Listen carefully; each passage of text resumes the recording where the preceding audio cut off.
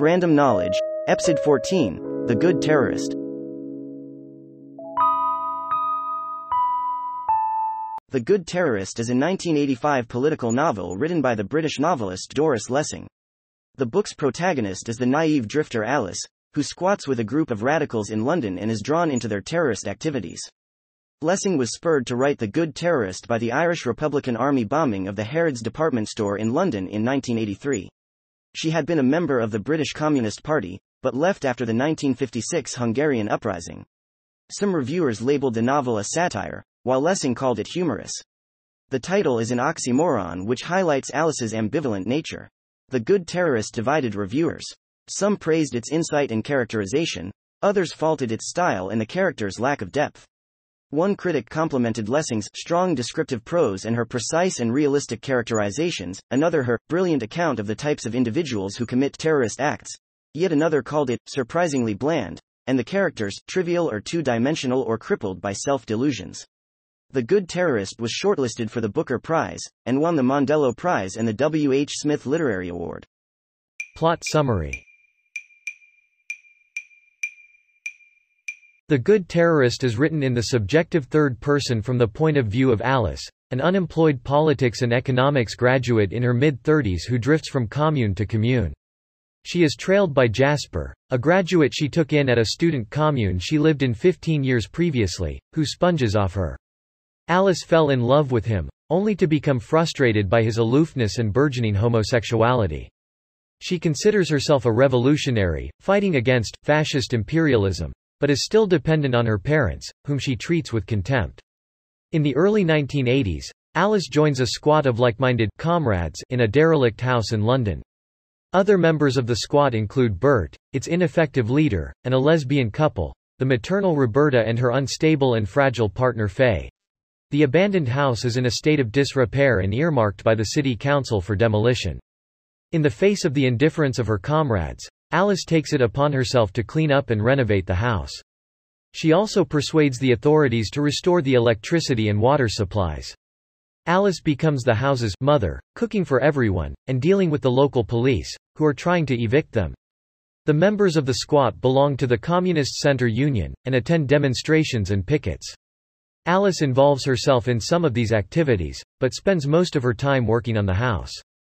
To be more useful to the struggle, Jasper and Bert travel to Ireland and the Soviet Union to offer their services to the Irish Republican Army and the KGB, but are turned down.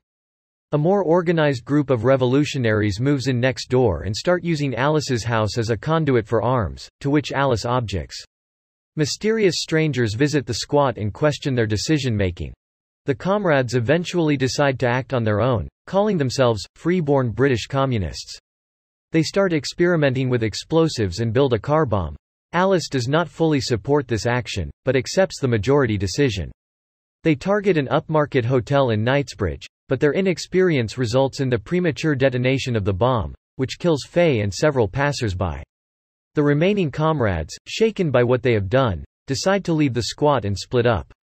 Alice, disillusioned by Jasper, chooses not to follow him and remains behind because she cannot bear to abandon the house into which she has poured so much effort. Despite her initial reservations about the bombing, Alice feels a need to justify their actions to others, but realizes it would be fruitless because, to me most disquietingly about myself and my generation. In a review in Off Our Backs, an American feminist publication, Vicki Leonard called The Good Terrorist a fascinating book that is extremely well written, with characters that are exciting and realistic. Leonard added that even though Alice is not a feminist, the book illustrates the author's strong admiration for women and their accomplishments. Writing in The Guardian, Rogers described The Good Terrorist as a novel in unsparing close-up that examines society through the eyes of individuals. She said it is witty and angry at human stupidity and destructiveness, and within the context of recent terrorist attacks in London, it is an example of fiction going where factual writing cannot.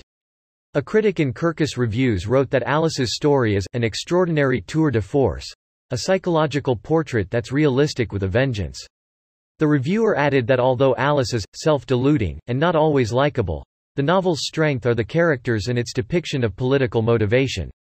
Donahue wrote in the New York Times that he did not care much about what happened to Alice and her comrades. He felt that Lessing presents Alice as an unquestioned rigmarole of reactions and prejudices, which leaves no room for any further interest.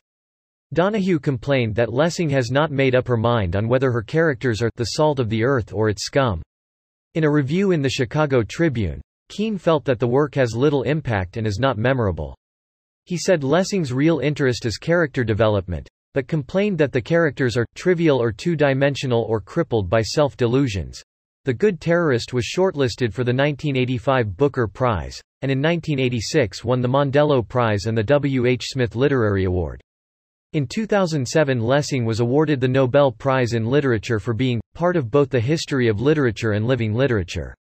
In the award ceremony speech by Swedish writer Per Weistberg, The Good Terrorist was cited as an in-depth account of the extreme left-wing squatting culture that sponges off female self-sacrifice. Following Lessing's death in 2013, The Guardian put The Good Terrorist in their list of the top 5 Lessing books. Indian writer Neil Mukherjee included the novel in his 2015 Top 10 Books About Revolutionaries, also published in The Guardian. Publication history. The Good Terrorist was first published in September 1985 in hardcover by Jonathan Cape in the United Kingdom, and by Alfred A. Knopf in the United States. The first paperback edition was published in the United Kingdom in September 1986 by Grafton. An unabridged 13-hour audio cassette edition, narrated by Nadia May, was released in the United States in April 1999 by Blackstone Audio. The novel has been translated into several other languages including Catalan, Chinese, French, German, Italian, Spanish and Swedish. Stay tuned.